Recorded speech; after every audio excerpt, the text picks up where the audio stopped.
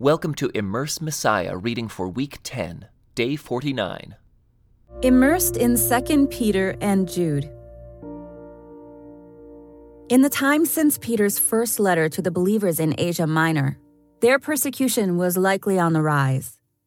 Emperor Nero had blamed the Christians for a destructive fire in Rome and had unleashed a new attack on them. By this time, Peter recognized that, like Paul, he would also soon be executed. As an eyewitness of Jesus' life and ministry, Peter decides to put parts of his testimony in writing for the sake of future generations. Specifically, Peter wants believers to know that while Jesus was on earth, he had already displayed the glory he will have when he returns. We were not making up clever stories when we told you about the powerful coming of our Lord Jesus Christ. Peter insists that he himself saw the splendor of Christ openly revealed on the holy mountain and heard God's voice declaring Jesus to be his dearly loved Son.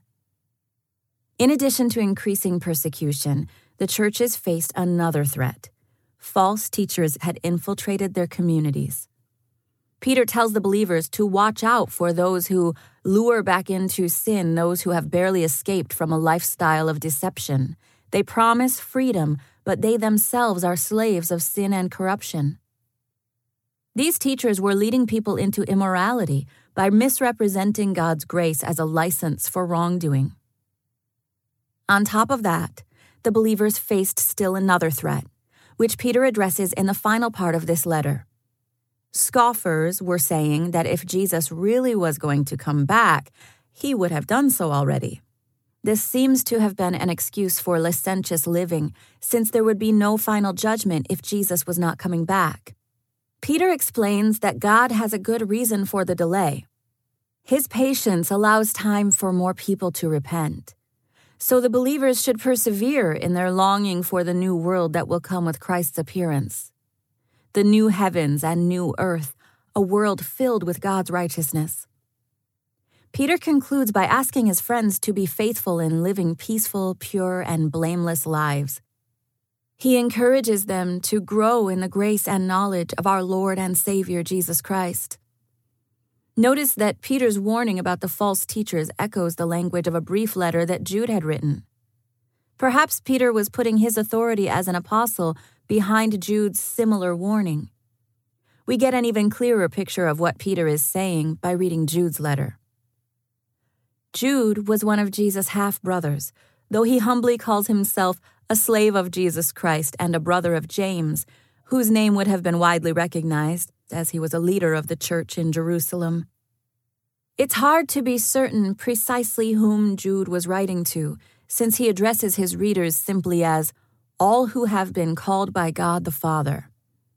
But like Peter, Jude feels an urgent need to address the presence of false teachers in the churches.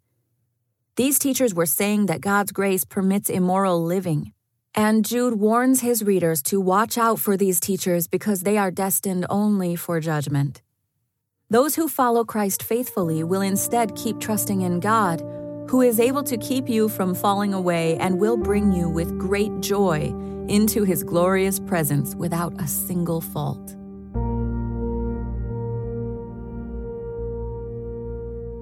The letter of 2 Peter. This letter is from Simon Peter, a slave and apostle of Jesus Christ. I am writing to you who share the same precious faith we have. This faith was given to you because of the justice and fairness of Jesus Christ, our God and Savior. May God give you more and more grace and peace as you grow in your knowledge of God and Jesus our Lord. By His divine power, God has given us everything we need for living a godly life. We have received all of this by coming to know Him, the one who called us to Himself by means of His marvelous glory and excellence. And because of His glory and excellence, He has given us great and precious promises. These are the promises that enable you to share His divine nature and escape the world's corruption caused by human desires. In view of all this, make every effort to respond to God's promises. Supplement your faith with a generous provision of moral excellence, and moral excellence with knowledge, and knowledge with self-control, and self-control with patient endurance, and patient endurance with godliness, and godliness with brotherly affection, and brotherly affection with love for everyone. The more you grow like this, the more productive and useful you will be in your knowledge of our Lord Jesus Christ. But those who fail to develop in this way are short-sighted or blind, forgetting that they have been cleansed from their old sins. So, dear brothers and sisters, work hard to prove that you really are among those God has called and chosen. Do these things, and you will never fall away. Then God will give you a grand entrance into the eternal kingdom of our Lord and Savior Jesus Christ. Therefore, I will always remind you about these things, even though you already know them and are standing firm in the truth you have been taught. And it is only right that I should keep on reminding you as long as I live. For our Lord Jesus Christ has shown me that I must soon leave this earthly life. So I will work hard to make sure you always remember these things after I am gone. For we were not making up clever stories when we told you about the powerful coming of our Lord Jesus Christ. We saw his majestic splendor with our own eyes when he received honor and glory from God the Father. The voice from the majestic glory of God said to him, "This is my dearly loved Son, who brings me great joy." We ourselves heard that voice from heaven when we were with him on the holy mountain. Because of that experience, we have even greater confidence in the message proclaimed by the prophets. You must pay close attention to what they wrote, for their words are like a lamp shining in a dark place, until the day dawns, and Christ the morning star shines in your hearts. Above all, you must realize that no prophecy in Scripture ever came from the prophet's own understanding, or from human initiative. No, those prophets were moved by the Holy Spirit, and they spoke from God. But there were also false prophets in Israel, just as there will be false teachers among you. They will cleverly teach destructive heresies and even deny the Master who bought them. In this way, they will bring sudden destruction on themselves. Many will follow their evil teaching and shameful immorality, and because of these teachers, the way of truth will be slandered. In their greed, they will make up clever lies to get hold of your money, but God condemned them long ago, and their destruction will not be delayed. For God did not spare even the angels who sinned. He threw them into hell, in gloomy pits of darkness, where they are being held until the day of judgment. And God did not spare the ancient world, except for Noah and the 7 others in his family. Noah warned the world of God's righteous judgment, so God protected Noah when he destroyed the world of ungodly people with a vast flood. Later, God condemned the cities of Sodom and Gomorrah and turned them into heaps of ashes.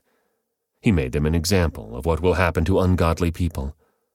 But God also rescued Lot out of Sodom, because he was a righteous man who was sick of the shameful immorality of the wicked people around him. Yes, Lot was a righteous man who was tormented in his soul by the wickedness he saw and heard day after day.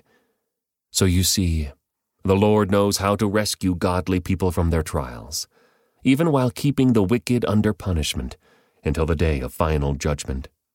He is especially hard on those who follow their own twisted sexual desire and who despise authority.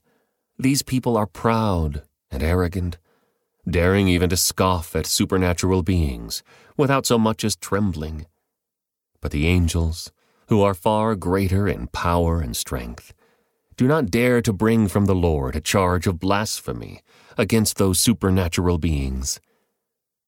These false teachers are like unthinking animals, creatures of instinct, born to be caught and destroyed. They scoff at things they do not understand, and like animals, they will be destroyed. Their destruction is their reward for the harm they have done. They love to indulge in evil pleasures in broad daylight. They are a disgrace and a stain among you. They delight in deception, even as they eat with you in your fellowship meals. They commit adultery with their eyes, and their desire for sin is never satisfied. They lure unstable people into sin, and they are well trained in greed. They live under God's curse. They have wandered off the right road and followed the footsteps of Balaam, son of Beor, who loved to earn money by doing wrong. But Balaam was stopped from his mad course when his donkey rebuked him with a human voice. These people are as useless as dried-up springs, or as mist blown away by the wind. They are doomed to blackest darkness. They brag about themselves with empty, foolish boasting. With an appeal to twisted sexual desires, they lure back into sin those who have barely escaped from a lifestyle of deception. They promise freedom, but they themselves are slaves of sin and corruption. For you are a slave to whatever controls you, and when people escape from the wickedness of the world by knowing our Lord and Savior Jesus Christ, and then get tangled up and enslaved by sin again, they are worse off than before. It would be better if they had never known the way to righteousness than to know it and then reject the command they were given to live a holy life. They prove the truth of this proverb. A dog returns to its vomit. And another says, a washed pig returns to the mud. This is my second letter to you, dear friends, and in both of them I have tried to stimulate your wholesome thinking and refresh your memory. I want you to remember what the holy prophets said long ago and what our Lord and Savior commanded through your apostles. Most importantly, I want to remind you that in the last days, scoffers will come, mocking the truth and following their own desires. They will say, what happened to the promise that Jesus is coming again? From before the times of our ancestors, everything has remained the same since the world was first created. They deliberately forget that God made the heavens long ago by the word of his command, and he brought the earth out from the water and surrounded it with water.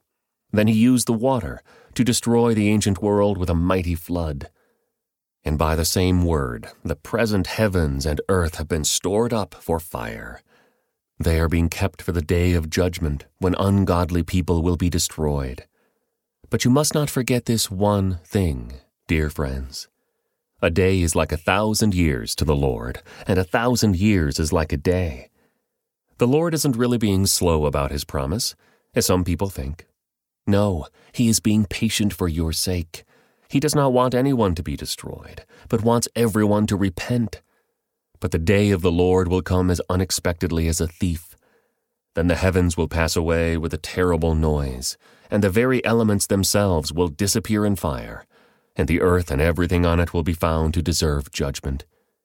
Since everything around us is going to be destroyed like this, what holy and godly lives you should live, looking forward to the day of God and hurrying it along. On that day, he will set the heavens on fire, and the elements will melt away in the flames. But we are looking forward to the new heavens and new earth he has promised, a world filled with God's righteousness. And so, dear friends, while you are waiting for these things to happen, make every effort to be found living peaceful lives that are pure and blameless in his sight. And remember, our Lord's patience gives people time to be saved. This is what our beloved brother Paul also wrote to you with the wisdom God gave him, speaking of these things in all of his letters. Some of his comments are hard to understand, and those who are ignorant and unstable have twisted his letters to mean something quite different, just as they do with other parts of Scripture, and this will result in their destruction. You already know these things, dear friends, so be on guard. Then you will not be carried away by the errors of these wicked people and lose your own secure footing. Rather, you must grow in the grace and knowledge of our Lord and Savior Jesus Christ. All glory to him, both now and forever. Amen. This concludes today's Immerse Reading Experience. Thank you for joining us.